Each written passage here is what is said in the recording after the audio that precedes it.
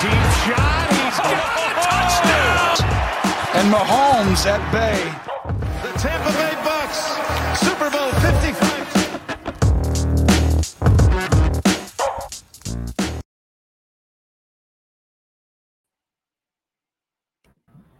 Hello and welcome back to the Bucks Banter Podcast. I'm your host, Colin Hallboom. I am joined by an assortment of regulars here this evening. We've got Scott Capron at Captain Ron on Twitter. We've got Bodan Yard at Bono's Ball. And we've got our most regular recent visitor who we're super pleased to welcome back to the show. He can't get enough of us, and we can't get enough of his X's and O's. That is Josh Quapo of Pewter Report. Great to have you all with us, gentlemen. And it is Wednesday evening, but it feels more like a Monday for me. And before we get started, though, I got to just send out our thoughts and our prayers to all those who are going to be affected or have already been affected by Hurricane Ian. I know Fort Myers, Florida, has already been hit pretty hard, along with other areas there. So, and that there's going to be a lot of people beyond Florida as well who will be affected. So, thinking of everyone, stay safe, please. And just wanted to get that out of the way before we get talking about the Tampa Bay Buccaneers. For sure. I feel like there's one more thing we need to get out of the way before we start talking about the Tampa Bay Buccaneers too. Our 100, Josh. Yes, thank you. Yeah. I mean, our loyal host, our fearless leader, got married over the weekend, and I mean, what a time! Yes, absolutely. Bodan, one of the groomsmen. I was lucky to be at table 9, arguably the best table in the whole place. Big time. Inarguable, if you ask me, to be honest. But seriously, what a wet. I sat Scott with Simeon Rice at table 9. Yeah, He put Scott at the top of the route tree. That's right. Yeah. Only place to be, Josh. But seriously, boom. I mean, a formal congratulations on the pod, and wow, what a day, dude. Yeah, that Thanks, was buddy. quite the day. Bo flew in. Thanks, boys. I appreciate that. Bo flew in from out west, Western Canada. Not a short flight. Yeah, worth every minute. And he brought the heat, man. He came ready to play, which was a great tribute. And Bo flew back for my bachelor party like less than a month ago as well. So major shout out to him. Scott made the drive too, so that was appreciated. Yeah, that's true. I made that 15-minute trek no problem at all. No complaints. Hydrated. You know how it goes. Bo also had a 9-month-old on his flight or with him, so even more points. That was fun, but it was a good day. Not many people thought I could keep the sports references during my speech as low as I did. You guys give me some credit for that. What was like NBA, maybe one NBA, one NFL reference in my speech? I mean, my favorite one, Josh, one of our buddies, one of Colin's groomsmen, bit of a gamer. He might actually log into the comments, and Colin said he spends more time in front of a screen than John Stockton, which, I mean, I definitely gave the biggest laugh, Colin, like an embarrassingly loud laugh. Like it was good. You know what I mean? I gave it like a A+, like honk laugh, but it was really good. So solid. Did you go full cliches? Like I'm just trying to take this one marriage at a time. Kate would have rolled with that. I'm yeah, sure. she's good. Yeah. So my wife is very much like that. So when we got married, this was many, many, many years ago, the priest is literally going through the vows, and I just start like I cannot hold the laughter in because I was thinking of something. So finally, my wife Jamie, she goes, "What?" And I just look at her and I go, "You're gonna make a great first wife." And this is literally at the altar, right? Oh, so she starts losing it. The priest is trying to hold his composure, and that is why she is so amazing. So, yeah. Oh wow, that's great stuff. Seriously. That's great material. All right. Well, great opener. We got a little personal, and there's nothing wrong with that. We do got to talk about the battle of the bays that went down between Green Bay and Tampa Bay. And I'm going to be fully honest. I mean, again, this was within, 40 hours of my wedding. So I wasn't able to focus as much as I normally do. There were no notes taken on my part. I enjoyed it as a fan. I took the week off of Bucks game day. There was no writing coming from me. We didn't podcast last week. So it was kind of fun for me. I just crushed a bunch of beers and watched the game with my cousin John. Lost some money on my Devin White over tackles bet, but hey, that's okay. I gotta say, so the Bucks, you know, they suffered a 14-12 defeat, as everyone knows, in what was their home opener. As I said, Battle of the Bays. But it was a sloppy slugfest, which I thought was starting to work in their favor, and they had a chance, you know, to tie it up at the end. Didn't quite work out that way, but it's an interesting narrative compared to last year, not just for the Bucks, but for the Packers as well, with these like prolific offenses from a season ago, both without some stars from last year. The Buccaneers, thankfully, will be getting those guys back. The Packers will not. And two solid defenses. I mean, I don't know where you guys want to start in terms of this game. All I got to say is the offensive struggles have continued for the Tampa Bay Buccaneers. But one thing I do want to mention is the way that the fact that the Bucs almost won this game with how anemic they were offensively, to me, honestly, inspires a little bit of confidence in this season and in what they're going to have to deal with in the NFC, because I think the offense is going to get plenty better. And Josh, you did some really good stuff breaking down some of the play calling. The injuries are a concern. I want you guys to talk about, and whoever wants to jump in first can, about why the Buccaneers offense is struggling so much and if it's going to change. Well, I think, you know, Sean King really had some troubles, and A-Train just couldn't get it going. And oh, wait, no, we're not talking about the 2002 Tampa Bay Buccaneers, right? Seems like that's what it is, though. Yeah, that's good stuff, Josh. That's true. For me, it starts with, and I know that there are some people I very much respect, Paul Atwell being one of them. For me, it was Leftwich's play calling. You know, you're gonna call 9 runs on first down to 9 passes, and the 9 runs averaged, I think, something like 2 yards a carry, and the 9 passes were generating, including a 13-yard DPI, it was like 93 yards on 10 plays overall. You can't have that kind of balance, because balance for balance's sake, they weren't balanced because eventually they had to just throw the damn ball. Yeah. So then you have 15 carries to 45 dropbacks, and where's the balance in that? So well, the running on first down is just proven to be more efficient, and I think it just opens everything up. I know that they were without a lot of their receivers, and I understand that, but even, you know, I feel like it also was shown off in the Monday Nighter. In the second half, I feel like they really started to let Cooper Rush throw the ball on first down. It makes it easier. Get some open throws. Get some easy throws. And I know this is such a cliche, but like, don't get behind the chains, which is what the Tampa offense was the entire day. It felt like you have Tom Brady. Like, make it as easy as possible. Let him make a decision. I always find it bizarre when not only you have a great quarterback, well, if the best quarterback, but like a former quarterback as your play caller, and they're running the ball that frequently on first down. And I get it. There's some merit to it, blah, blah, blah. It's just not as efficient. And it clearly wasn't working early on. The line is decimated. I don't know if they decided early and like that it's just going to be a slog fest and we're not going to score. So let's see if we can not turn the ball over or like whatever. But it was really tough to watch. And Josh nailed it. You're trying to get this balance.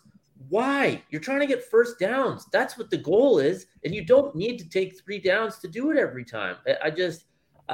And that's also what Josh said. And he saw on Twitter. He said it on Twitter as well. You know, play callers can get hot and play callers can have bad games. Leftwich might have had a bad game here, right? You know what I mean? And it's funny to kind of look at it from that lens, almost as a player, like kind of relate to him that way. But man, Green Bay did everything to let them in the game. And of course they go down and score and have a chance to tie it, right? Like, of course, it's how do you ever beat Tom Brady by more than one score, right? But I couldn't get over the bashing their heads into a wall on first down, Bo. Sorry. No, you're good. You're good. The thing that concerns me, and then like I think is just going to be the question throughout this season, is like, can you keep Tom Brady clean? And like, is he going to have time to make these? Like, if you clean up the play calling, is he going to have time back there? And I just, as much as I think we like Colin actually sent it to the group chat today, Brandon Thorne's talking about the right side of the lines playing still well. I still don't feel like he's getting a ton of time because that left side is just evaporating. And I know Donovan Smith is going to come back at some point. We don't know when that will be, but like, I don't know. That I'm so concerned about that side of the line from center to left tackle.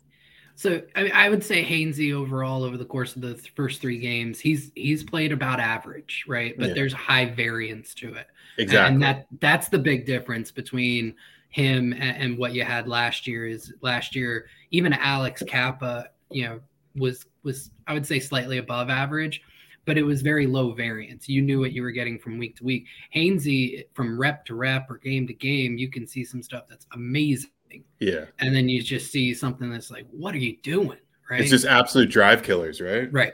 Gedeke has been terrible. And I was a big Gedeke guy, right? I was championing for him to win that starting left guard spot. And unfortunately, the learning curve has been way too high. He has faced outside of Dallas, it's funny because defensive tackle or interior defensive line across the NFL is kind of down, and it has been for a few years. But it just seems like the Bucs have faced like a string of the best, right? The Packers are just so good. There. You got Kenny Clark the week before that with the Saints. You got Onyemata 2 weeks before that. You had, I know it was preseason, but still Grover Stewart just threw him around like a rag doll. And it's just like the Bucs, just luck of the draw. They happen to get like some of them, the premier inside defensive guys in the league, back to back, squished in between, just not a good Dallas interior.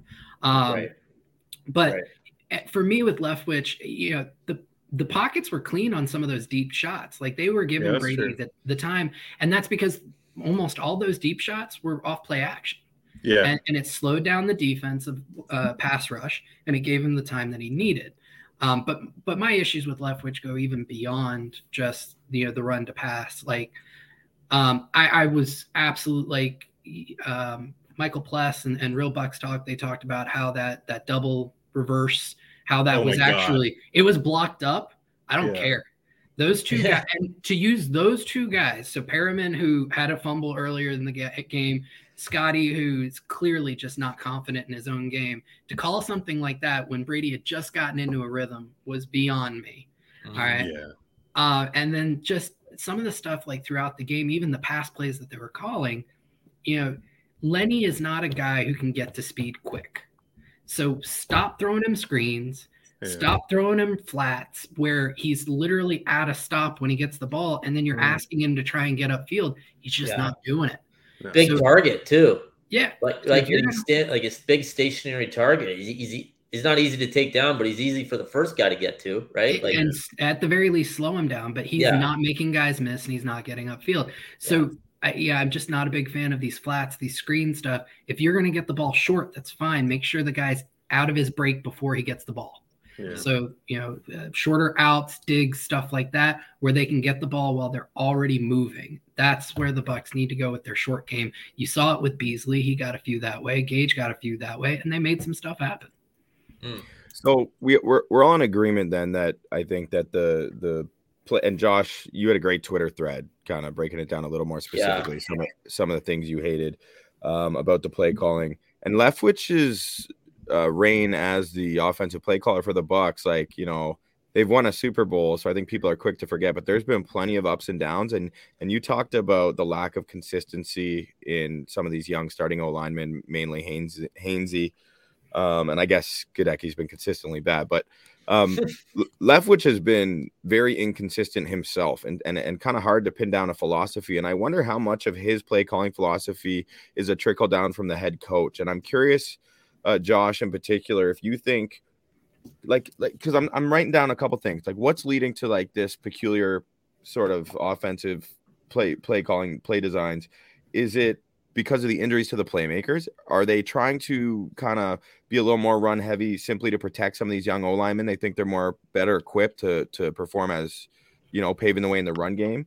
Or could it just be the philosophy of the head coach, Todd Bowles, isn't something we're talking about enough in terms of what he wants to see from his offense? Could that be part of it too? I think it's hard to say because so many injuries have affected the team. One thing that is definitely for sure is they're running a lot more 12 personnel this year. I want to say they're running out of they're in 12 personnel something like 43% of the time. Don't quote me on that number. I'd have to research it again, but it's a significant increase from last year. Now, the question is, you get Evans is back this week from his suspension. Bowles said that Julio could have gone last week, but they were trying to play the long game on him. So you'd figure he's probably going to go this week. Godwin was a limited participant in practice today. So what happens when you have these guys back, all of them? Do we see them go back to 11, or do they stick with kind of a 12 approach? And I think at that point, when you have all those guys back, then you can kind of say, all right, this is a philosophical change from one leadership group to another, specifically going from Arians to Todd Bowles. Yeah. And like, just listen to those three guys that you named, right? Like, it's Mike Evans, Chris Godwin, and what appeared to be a rejuvenated Julio from that Dallas game, right? So, like, obviously that was an ugly game against Green Bay. You want to beat them. You want to beat a good team. You want to win your home opener, all that. But it's with a gigantic grain of salt that those three receivers didn't play. If they continue to be this conservative on first down with those playmakers, once Godwin's really, really back there and everyone's full go, then we really have cause for concern because, what on earth would Leftwich be doing at that time? But there is, I think, I don't actually even believe this, but I guess there's some defense to what he did on Sunday, given who he had on the outside. And, they did almost win the game. I mean, they were lucky to be in it if Aaron Jones doesn't fumble, I think the game's over, obviously, right? But let's see what happens. Whoa. He didn't just fumble, dude. Okay. Yeah, we're going to get to that. Yeah. He got fumbled. Yeah, he got okay. If he scores then, if he scored. I know. Yeah. Well, you got to remember, though, the Bucs also had 2 fumbles of their own that they lost, and it's both on drives where they were moving the ball. So, for sure, I get what you're saying there, but like the Bucs offense did move the ball. That's the thing, despite some questionable play calls. Like, let's go ahead and run it on 2nd and 20 or 1st and 20, I think it was, and stuff like that. They still were able to move it, but they moved it through the air. The running game got nothing. Mm-hmm. Yeah. Do you guys think, like, you guys saw the clip of Brady's finger, right? Like, that's his ring finger on his throwing hand, and it looked huge. And I'm like, that's got to affect you a little bit as a passer. And I know Brady still dropped plenty of dimes, but I mean, another week for him. Hopefully, it's healing up and like getting those guys back. I mean, the Bucs are still 2-1. So we're sitting here kind of harping on what's going on with the Bucs. They're still 2-1, and their defense looks so damn good. But you can. They're a Super Bowl contender, man. You're allowed to harp on them. This isn't the Raiders, right? Like, I'm not trying to be. I don't mean to. I know you're just being positive. You're being positive, and you're not even wrong. But like, they won't do anything if they look like that offensively. I think what Scott's trying to say is process over results. Yeah. Yeah. I'm not like trying to I've literally scripted this portion of the show to talk about all these things they're doing wrong, boys. Like, I'm not denying it here. No, but like, I just would have liked to talk a little bit more about Vita Vea at 347 pounds dropping into coverage and making a play over the middle. Like, he looked like prime Jamal Adams there. That's totally fair. I just mean we can be critical. We can be critical, and I think that's they've earned the benefit of the doubt. They're theoretically one of the best teams in the league, but it's also it's the team I now watch the closest. And like, if I have to watch them have 6 points in the first 3.5 hours of a Sunday afternoon, then I'm going to kill myself. So like, it's been tough between that and the New Orleans game. Yeah, I mean, they're averaging 17 a game compared to just a shade under 30 last year, right? So it's obviously, we all know that. Sorry, Bo, go ahead. Well, is there like ever a snap where you guys are like, oh, Scotty Miller's out there, this should be good? Is there like honestly at this point, even Cole Beasley, I was like, oh, that's a way better option. Yeah. When Cole Beasley caught that pass, I was like, oh, that's nice. Like, someone caught the fucking ball. The little white guy caught it. What the hell's going on? Yeah, we're not used to seeing that. Yeah. I think like between that and Brashad Perriman, I was just like, why is this guy on the team? Like, what are we doing here? And I just can't imagine that he's going to get any snaps when Mike Evans is back. It's like, why is Scotty Miller going to be out there? I think Josh hit on it. Like, Scott, he looks like he's got the yips out there or something, man. Zero confidence. Yeah, I think part of it's also like he's being forced into a role that it's not for him. It's not him. They're lining him up as the X on basically Brady's backside a ton. And so then you've got, he should be on the concept side, right? Where like if you're running a 3x1, he should be on the 3 side. Right now they're lining him up on the 1 because theoretically, if he can get off the jam and he can get deep and they're playing like a single high safety, that's a matchup you want because his speed, you might be able to hit him deep on a post or on a 9 route or something like that.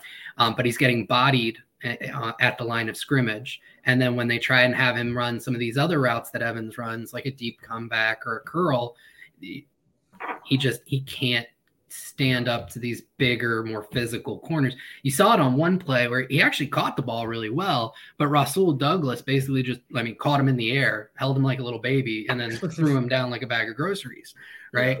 Yeah. And it's just not what he's there for, or not what he does well. But then I remember a little bit later in the game, they had him on the concept side, and he cleared out for Cam Brate on that sail concept. I'm not sure if you guys remember when Brate ran that deep out route and Brady hit him on the hole shot against cover 2. That was Scotty was clearing out the safety on a deep post, and that's what he does really well. So it's about the injuries have forced guys into roles that they're not suited for, and Scotty has been the biggest victim of that. So when you get Evans back, there is a role for Scotty that he can play fairly well. At the same time, he has got to hold on to the ball better. Like that. And I've been the biggest Scotty apologist. I just don't trust him at this point is basically what I'm at. It's just like between Brashad Perriman, Cole Beasley, even Jalen Darden, I'm just like, what does he do that's better than those 3? Well, Darden, he every time he's been out there, he's been pretty good, other than when he forgot that he was supposed to be coming across the formation for the pop pass, and Brady and Lenny both had to yell at him, dude, get in motion. Sorry, I just have PTSD here because you said Scotty and clear out, so it reminds me of playing basketball with Colin. Hey, you get the fuck out of here, please give me room. So probably. Hey, we all want to win, right? Like you gotta. Hey, you don't hear me complain. I'm decoy. Yeah. Hey, and you know what gave me PTSD was hearing these two words put together, Cam and Brate. I'm done. I'm sick of it. I've seen enough of Cam Brate. It's been 9 years or something. Okay, I know he went to Harvard. That's cool. I know he has good hands. I know he knows the offense. That's cool too, in theory. I am done, man. Cam Brate's giving nothing to this team as a receiver. Josh, you talked about how much you were not in favor of Rudolph, the red zone tight end, or whatever we call Kyle Rudolph. But I would be willing to give him a shot. Cam Brate gives us nothing. And I've said it before. He can't block a beach ball from rolling into the Gulf of Mexico. He can't catch a football. Like, he doesn't get open. He's not athletic. I'm so done with it. And I have to say it. I had to get that off my chest. I'm done with the Cam Brate experiment. And it's hilarious. He went to Harvard? Yeah, right. Did Ryan Fitzpatrick go there too? Yeah, he did. He did. Did really well in the Wonderlic. And Josh, you talking about the increase in 12-man personnel offensively? That's so funny. We lose one of the best tight end in franchise history, and we decide, all right, well, now we'll play 2 of them, and we're now, instead of -1 superstar tight end, we're kind of like -2 spots on the field, both at tight end. So, sorry, that's my rant. No. I agree with a lot of it. I still think Brate is better than Rudolph. I know Rudolph had the one corner route. He ran a good route. He caught the ball. Jair Alexander was actually in coverage on that one. But I agree with a lot of what you said. And honestly, I'm hoping that as the superstars get back, that Cole Beasley is going to take snaps away from Cam Brate in terms of doing a lot of the things that Brate does on third and medium, third and long. So that is my hope, and that Cade Otton, once he's back from obviously a very tragic personal matter, that he's going to start taking some snaps away from Brate as well. And we just see less of both of those over 30 tight ends. When you say Beasley taking that spot, Josh, do you mean obviously not lining up on the end, but just as like a safety valve, like a quick route kind of guy, like when they have all the guys on the outside on third down? Yeah, the Bucs run kind of a hybrid F tight end, wide receiver. So basically that slot guy. And you see Brate a lot of times. He's not his best role is not as an inline tight end, right, with his hand in the dirt. So you see him oftentimes as that F tight end where he's standing up just like a big slot receiver. And but because he doesn't have vertical speed, he's not running routes like Godwin does out of the slot. So if you've just got a guy you're going to put in the slot and not line up on the line who can't block to begin with, and you just want a sure pair of hands, Beasley fills all of that. You can do all of that with Beasley. You're just going to do it with a much smaller body. And so that is my hope, is that when you start seeing those concepts and those personnel groupings, that Cam Brate's snap count is coming down, and you see that those snaps eaten up by Otton in line or Beasley when you get to third, medium, third, and long. A little peripheral positive angle here to take on the Beasley signing, as well as I'm hoping that he can teach a thing or 12 to Jalen Darden about kind of being able to operate as a potentially like a sneaky little slippery slot receiver in there, because I think Darden needs some tips on how to get open, how to read his zone, because he's incredibly athletic and has all the tools. Like, it would be interesting player to learn some tricks to trade from. Sure. I also think he has some theories on science he could probably teach. Yes. Yeah. Moving on. As soon as Beasley was mentioned, I was like, I gotta get this in. Yeah. I want to, like, the scientifically proven TB12 method clearly works, improves the body and the mind, they say. But today or yesterday, I can't confirm which day, but I listened to it today. Rick Stroud was on the Rich Eisen show, and he was talking a bit about the Brady situation, and he was pretty like outspoken and kind of saying like Brady is not himself. Clearly, he's dealing with family issues. His family was there. Giselle wasn't in Tampa. He insinuated that. He didn't outright say it. And he was just like, I haven't seen Tom Brady smile in a long time. And I'm just curious, like, it's hard from our vantage point, but do you think any of these struggles could potentially have anything to do with, the rumored drama or whatever's going on behind the scenes with Tom Brady? And have any of you guys noticed him being a little more irritable or anything like that? Like, is Rick Stroud saying something there or saying nothing on a main stage? I think it's impossible for it not to affect him. Yeah. Right? Like, he's still technically a human. I mean, parts of him are human, right? Like, probably over 50%, right? So it was like, if true where there's smoke, there's fire. I think not that there's any good time to have like a marital issue, but obviously this all comes right before the season. It's very public. People are asking him. He doesn't look good. He looks like he doesn't look like himself from what I can see, just like obviously as a complete outsider. But I don't think I think it'd be weird if it didn't affect him. And yeah, I think he's looked, all things considered, I think he's looked okay. Like we said, the play calling and the injuries have not helped him at all, but there's something going on there. I think that's undeniable.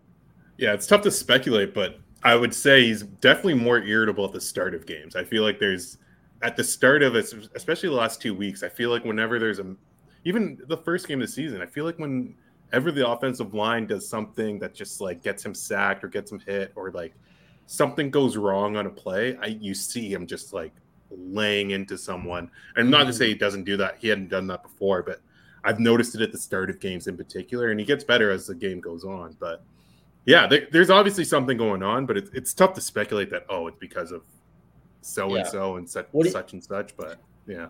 I'll take a different approach.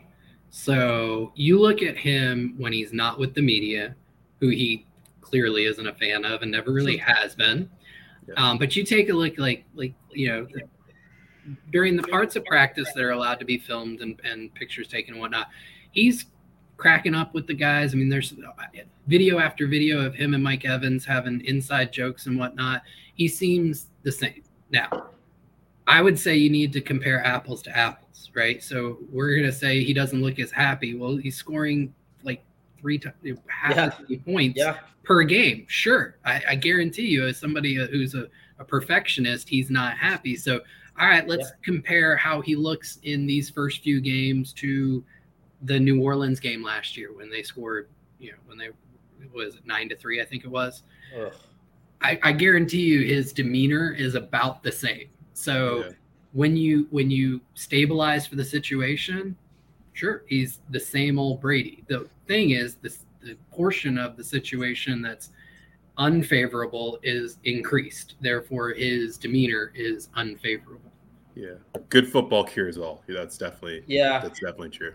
Yeah, and I think any of us, especially hothead Scotty Capron there down in the bottom left of the screen, would be freaking out too if you're dealing with not just like a depleted receiving core, but also the young offensive lineman, right? The combination of those two factors got to make life so difficult on him. Not just what we see and guys not being open or him not having time, but I'm sure in that huddle and on the sidelines, he's having to explain a lot more than he wants to have to explain to guys, as opposed to just getting his own psyche in the right place and just dealing strictly with one player. So just another thought there. I do want to. That's fair. But like, okay, Tom, you've been in the league for 82 years. You've seen every situation. Like, you might have to roll with this offensive line situation for a little bit. You know what I mean? That's why I would, just push back and say I feel like there's even more going on personally. But I get it. I'm not saying that it's easy, but it is what the hand that's been dealt right now, right? So yeah, he's a perfectionist, like Josh said. The world isn't coming to an end. They're 2-1. They're still one of the best teams in the league.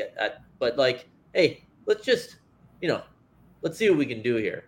Yeah, and I don't think that he is doing that either, though. Like, I think because we're all talking about it. So I think that's just kind of what's being talked about. Rick Stroud mentioned it, so I thought I would bring it up. But like, Tom Brady's always been yelling at his old lineman. I like that. It shows he still has the fire in him. Like, there's nothing wrong with that to me. Fair.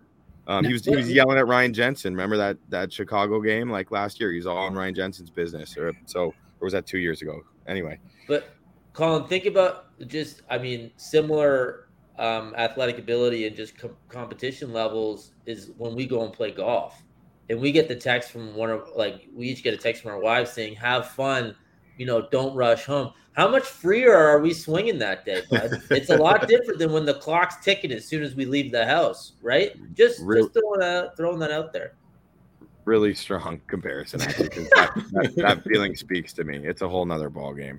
Now, before we tee up this weekend's massive matchup and the next leg in this gauntlet for the Buccaneers in this early part of the schedule, their matchup with the Kansas City Chiefs, I do want to just kind of check in on the defense because, a little bit of doom and gloom talking about that offense, but my God, it couldn't be more of an opposite situation here for what the Buccaneers defense is doing, holding teams to a minimal amount of points. The secondary is playing lights out. Josh, what is the most positive aspect? Is it the secondary? Is it the play of someone in particular? Is it the scheme, the execution? I want your take on why this defensive group looks so special through the first 3 weeks of this season. There's no one thing. It's all of it, right? So we'll start with the scheme. So Todd Bowles, he's really leaned into this too high look. You're seeing a ton of cover 2, cover 4, cover 6. I want to say, and so he's scaled down like the man coverage. They're running cover 1 12% of the time for the season so far. They're running cover 3 about 36%. But then when you look at like 2, 4, 6, those three combine for almost half the snaps. And that's a big change from last year and years past. So the scheme has changed. And I think a lot of it goes to he's got a defensive backfield that he really, really trusts to execute those assignments. So that's huge. And they're balling out. Winfield he's a top 5 safety in the NFL right now. Yeah. The play in the slot is phenomenal. But even like when they go to base sets, when they've got a 5-man front and he's in the backfield again, he's making plays back there. Logan Ryan, I think, is creating a huge boon for them in terms of communication. Mike Edwards is playing like his hair is on fire. He had a rough start to the Green Bay game with some. Yeah. Go ahead. Josh, that's kind of messed up, bro, because it kind of looks like his hair's on fire. Yeah, I was going to say, his hair might actually be on fire. Yeah. Like, that was really clever. I wish I could take credit and say it was on purpose. It definitely wasn't. But like he had a rough start to the Green Bay game in terms of a couple missed tackles, a couple of overrun gaps, but then he locked in and he was running the box like he was Jordan Whitehead. I mean, 13 tackles, he was everywhere. And then of course the play on the outside, Dean is locking dudes down. He's the best corner on the team right now. He's outplaying CD3, and that's no knock on CD3, right? So just all of them are doing an amazing job. Levante looks like Levante again, maybe a step slower, but the processor's so good you don't even really realize it. Devin White had his worst game of the season, and it was not good. He had a bad game in Green Bay. That first drive should not have been a touchdown for Green Bay. And if you remember the smoke route to Randall Cobb, and he did that little spin move, and he got upfield, I think it was for like 13 yards, and Devin White just overran the hell out of him. And he allowed that. And that's unfortunate. But with that said, he had 2 great games stacked in before that. I will readily give him that. And you hope to see more of the first 2 games going forward. And then this week was the best week for the defensive line, I think, since the season started. So you really saw kind of everything come together, especially in that second half. Green Bay couldn't do anything. And I mean, they're playing against a good old line too. If we're going to just stick with that D line for a minute, without Akeem Hicks, like, was there anyone in particular, or was it just a good group effort? Hall and JTS both showed big. I mean, it was a coming out party for Hall. Yeah, he did a great job. I mean, he flashed. So he's got a swim move that he really likes to do, but he did a couple of really gnarly swim to spins, and the second one is the one where he landed that sack to kind of end Green Bay's offensive day. His nifty agility for his size is kind of sick and twisted. Like, if he puts it together, we're seeing flashes. By God, like you get excited about that for sure. And then, did you think Tryon Shoyinka showed a little more? I know, like, he's not necessarily getting there yet, but I saw Brandon Thorne, for example, the trench goat, as I call him. Yep. He highlighted a play by JTS where he put a phenomenal move on and laid a smack. You probably remember the play, obviously, where he sent Rodgers to the turf. He got the throwaway, but still, just another promising step if he can start to play. Because Shaq Barrett's had a great start to the year. It was an inside move. I think it was a club rip, I think. That sounds about right. Yeah. And that's the big thing with JTS. Last year, he's just trying to run around dudes. He was trying to use his speed. And with that club rip and with another inside move that he pulled in the game, you're seeing him get more comfortable with setting up the outside and going to the inside. And that's going to be a huge, huge elevation of his game. One of my groomsmen is also like masterful when it comes to the club rip. His name's Sam. He's just awesome at it. I knew something was coming there with the club rip. I could have guessed that one. So Logan Ryan, though, he's making plays in super limited opportunity. I just like you brought up his name, Josh. Like, man, this guy's making plays. Like, that's exciting. Like, when you have all these guys, you can't get them all on the field, but they're all performing. That's when you really get something special. So I don't want to jinx it, but secondary's looking great, as you said, man. What about Bo and I Scott? think those are like the 2 spots, like both of the Logans were just like you weren't even counting on them hitting, right? Like Logan Ryan hitting is huge. Logan Hall hitting is like that changes like the trajectory of this defense, honestly. So good to see those guys. They were awesome. One thing I will say about the defense is Todd Bowles, I'll never question you again, man. The dropping your lineman into coverage just works. And you're just awesome at it. So that's all I got to say. Yeah, let's just hold off on the 0 blitzes. Yeah. At least in the biggest moment of the year. The defense is awesome. It's so fun. I mean, I know we talk about the team every week, but it's just like how many guys this team has is true. Like, what a team and what a roster when it's all put together, right? They're fun to watch on defense. Josh, Devin White doesn't know this, but he is actually the adopted son of the 3 of us. Are you as big a Devin White guy in general because he takes up most of our lives just discussing him? Where are you on White specifically? Oh no, I've got a bit of a sordid history on him. Yeah. The second article I ever wrote was how I did not think the Bucs should pick up his fifth-year option. And that day, he went on Twitter. I guess there was like the story got some good reads. Like we did good traffic on it. Then all of a sudden, you see all this discourse on Twitter, and then you see Devin White go on Twitter and say like he wants to. What was it? He quote tweeted a guy from the Loose Cannons podcast and basically said that he wants to feed a bunch of dicks to the people who are counting him out. And I was like, oh, that's great. So wait, was this Devin White, or are you reading Colin's wedding speech? Because there's an eerily similar cross. I'm sorry, I'm just kidding. Yeah. Wow, that's quite an aggressive. Comment. He came out of the gate hard on that. So, and now with that said, I'm not somebody who has to hold on to their priors. And so I was at training camp in Tennessee when they did the joint practices with the Titans. He looked amazing.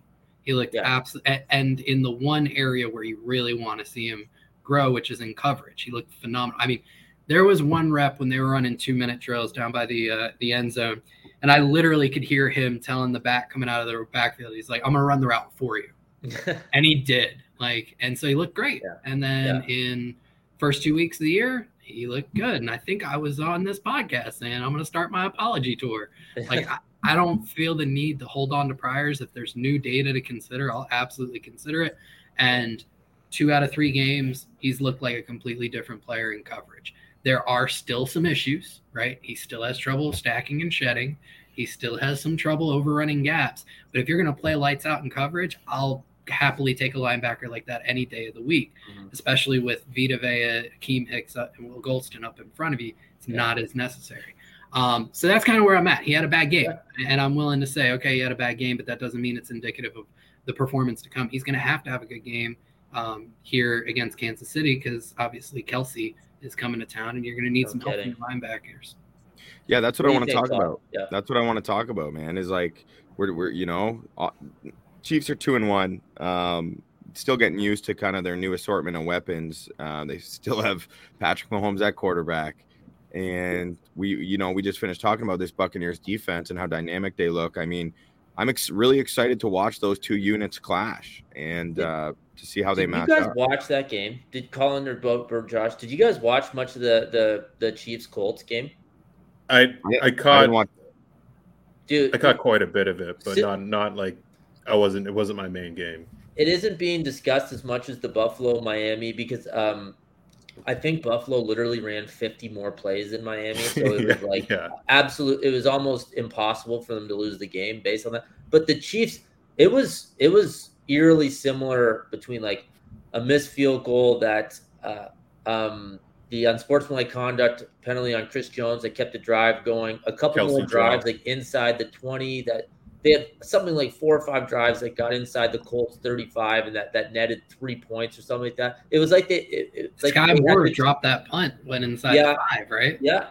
It was like they had to try to lose the game. So, just from an interesting standpoint as they're coming in to play Tampa, and I also think it kind of a fake win for the Colts, to be honest. But they're still really good. I think they're still really good. Oh, absolutely. Yeah.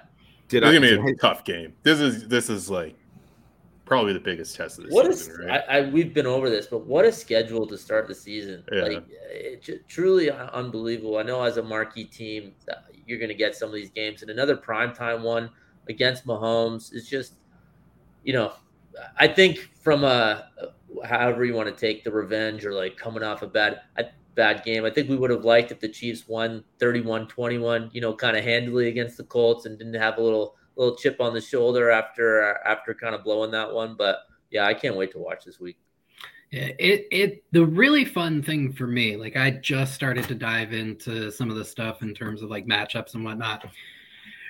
So last year, the Chiefs were not Chiefs-like in terms of their offense for a good stretch of the season.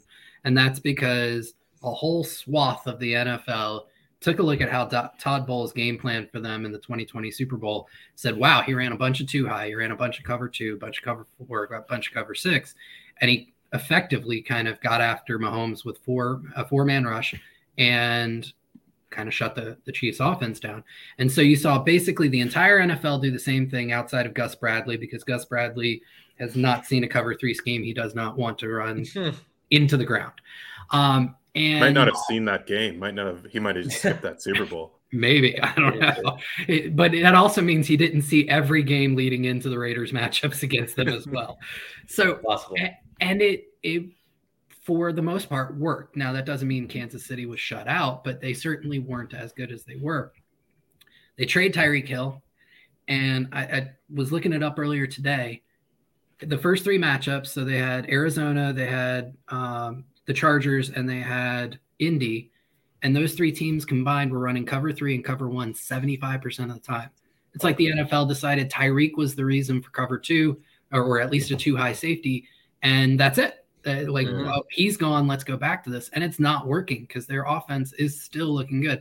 I know there were some depressed point totals against the Chargers and against the Colts, but if you look behind, under the hood, it's still a really good offense. Now, again, I kind of mentioned it earlier, the Bucs are running a ton of 2 high stuff to a lot of success. And obviously you have the Super Bowl to base that off of. So I'm expecting them to run a ton of 2 high stuff, cover 2, cover 4, cover 6. They're going to be the first team to really do that this season, I expect. And it's going to be really interesting to see how the Chiefs respond.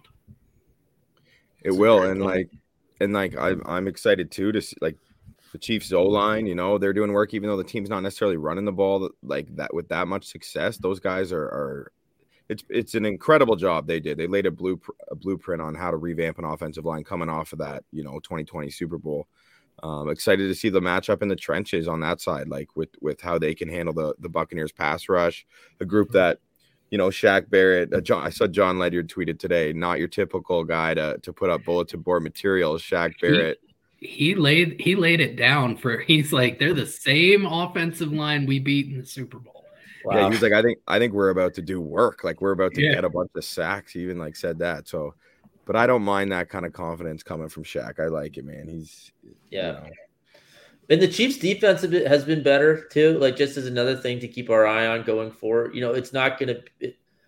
I don't think they're just going to have to win shootouts like they've.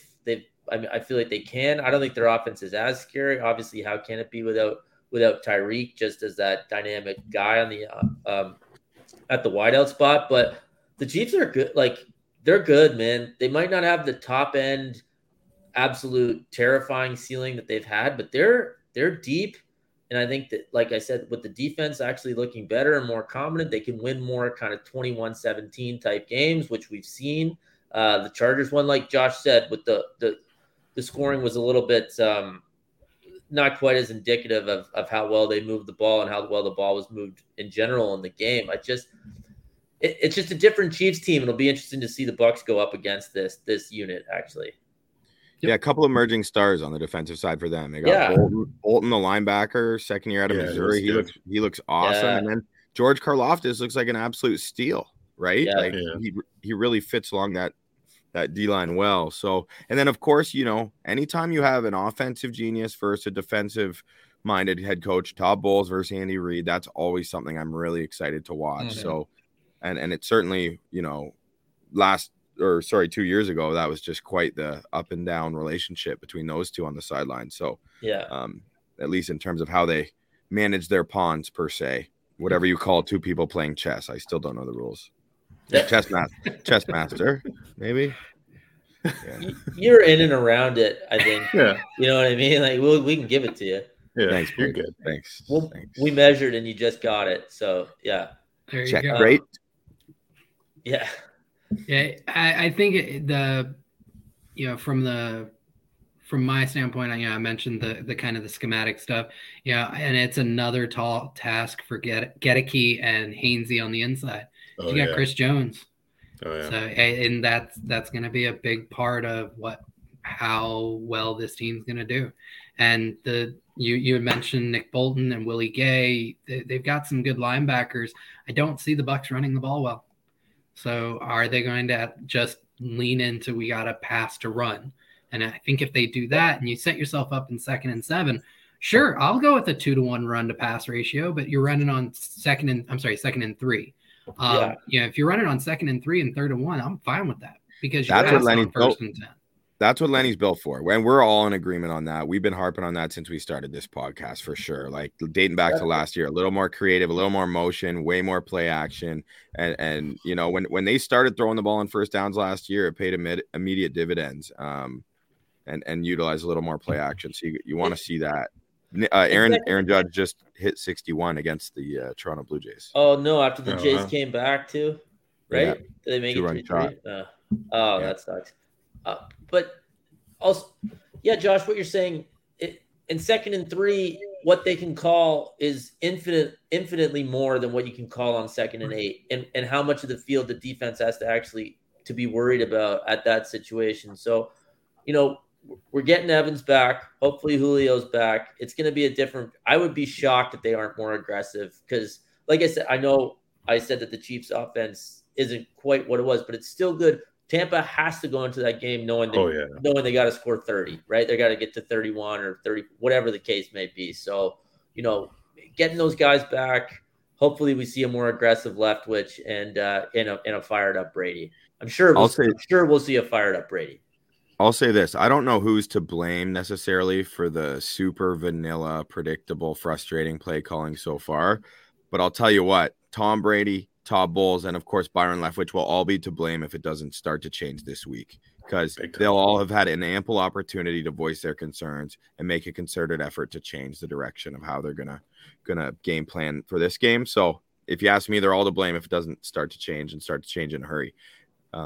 But if the Bucs do manage to come away with their first home victory of the season versus the Kansas City Chiefs, and they're sitting at 3-1, starting to get these receivers back healthy, like, damn, that would be something. Julio was limited but practiced today. Donovan Smith was limited but practiced, and the same goes for Chris Godwin. Most concerned about Godwin. I don't want to mess with him if he's not 100%. Curious with the whole. The report that came out that Julio Jones has a partially torn PCL. I know guy like Rondé Barber's played a whole season with a fully torn PCL, I think, or Brady did last year. Was that his PCL? Was it his PCL or his MCL? I think it was a bigger one than the PCL. The PCL is kind of like that hidden one, like along the back. That might have been the MCL. The one in the back, yeah. Yeah, not on the side or the other side. It's a medical podcast. Oh my god, that's hilarious. Sure is. All right. Doesn't it feel like the Bucs need a 1:00 game against Atlanta at some point here? Like, that's coming up. I know, but you get the big one against Dallas to start off, like kick off the primetime season kind of thing. Then you have the struggles against New Orleans on the road. That's been documented. Then you're the game of the that 425 game, and then another Sunday nighter against one of the best teams.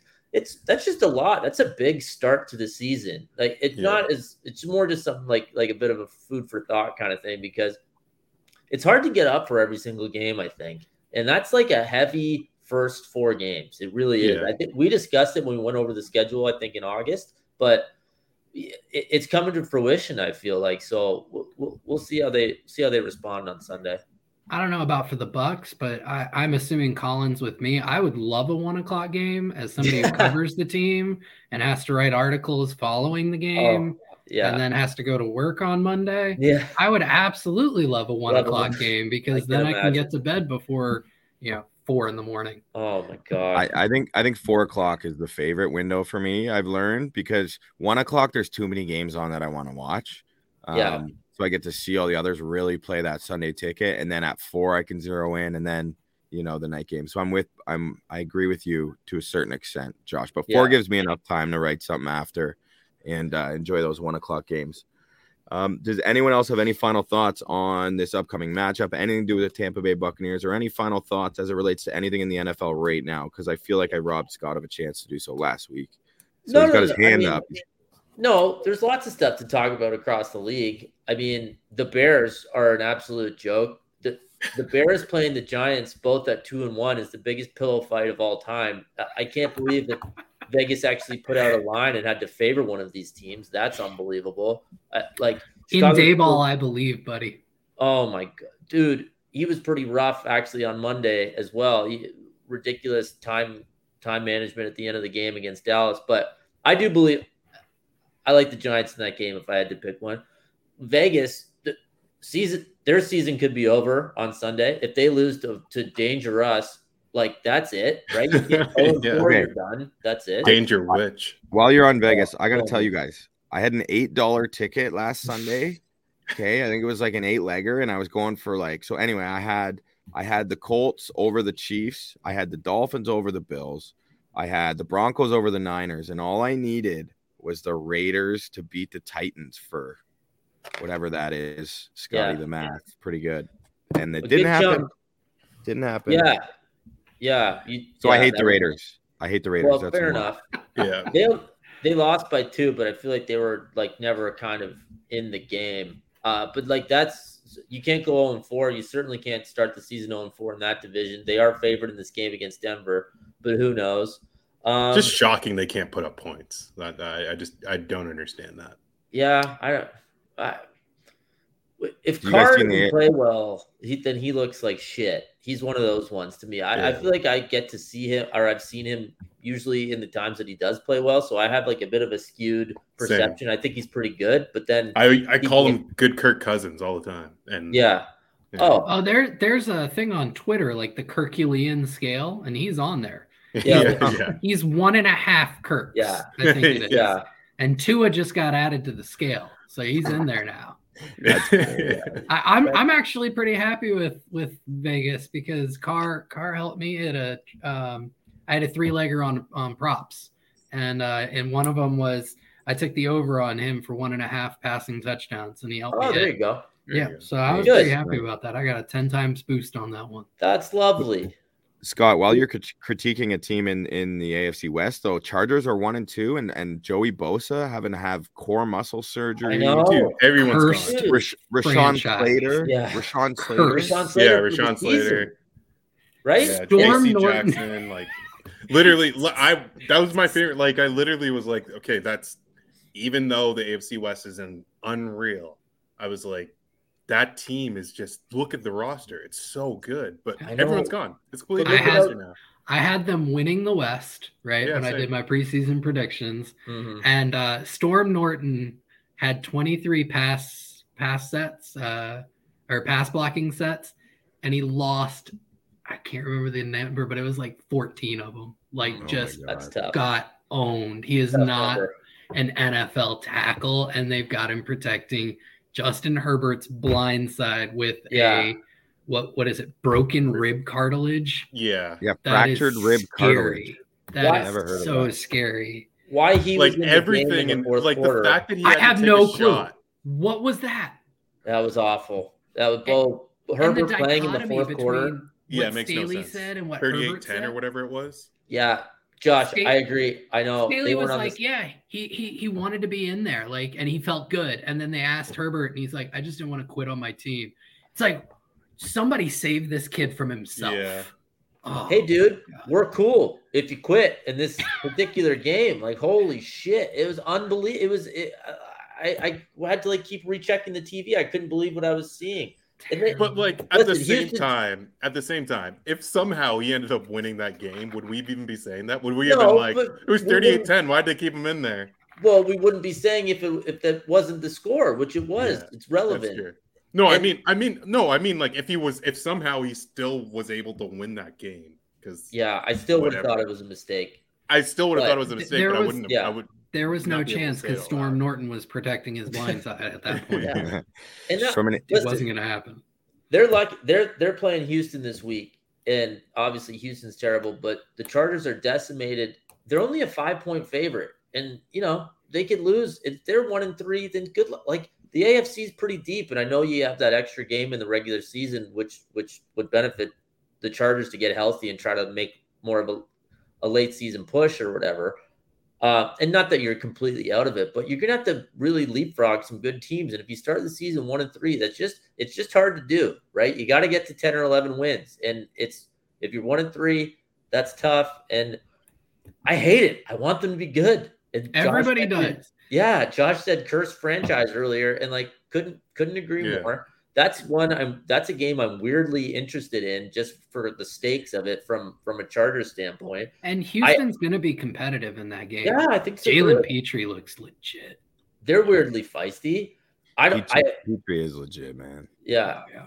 I mean, I hope low key, the game of the week, other than our Bucks and the Chiefs, it's got to be Eagles, Jags, right? Oh, yeah. Bills Is it Ravens not? might have Ravens might have something to say about it, but Jags Eagles is awesome. It's gonna be unreal. That's gonna be a good one. I'm very much enjoying the fact that Trayvon Walker is performing a lot better than most thought he would when the Jags took him first overall. Yeah. And he's gonna be like just with that physical profile, he's gonna be a baller. And I had him a lot higher than most, and I was pretty excited to see him do well so far.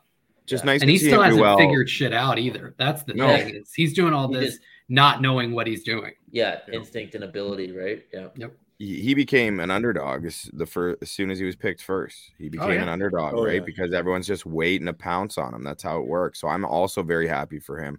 And I'm also happy for Saquon Barkley and his redemption tour because I'm a big Saquon guy, and I love it's just an incredible to have a running back who's that entertaining just with the ball in his hands is something the league's been missing for. It's just special. It's special the way he runs. I love it. He's awesome. But anyway, my computer's about to die, and I'm not prepared to bend all the way down to pick up the charger and plug it in. So, spoken like a true married man. Yes.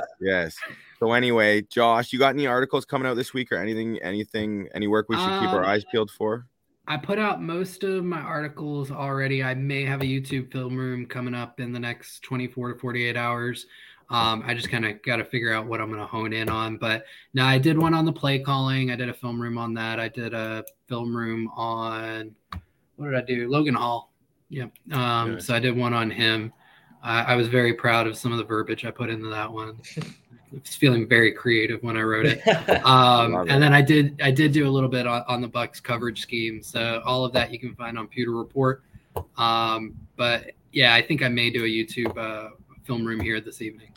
The more the better, buddy. The more the better. We love it. I could consume your work all day long. Appreciate that. Yeah, man. And I'll be back on my writing game this week. So make sure you check out si.com/Buccaneers to find all of that good stuff. And yes, we will continue to tackle the Tampa Bay Buccaneers coverage together. The Fantastic Four that we are through our various mediums. So anyway, thanks for tuning in, everyone. Make sure you like and subscribe to the Bucks Banter YouTube channel, please. Helps us out a lot. I hope you have a great rest of your week, especially, again, those who are going to be affected by the hurricane. Please stay safe. And we look forward to talking with you again next week, hopefully after the Buccaneers are 3-1 in what will be a Super Bowl rematch. Take care. Be well. Go Bucks.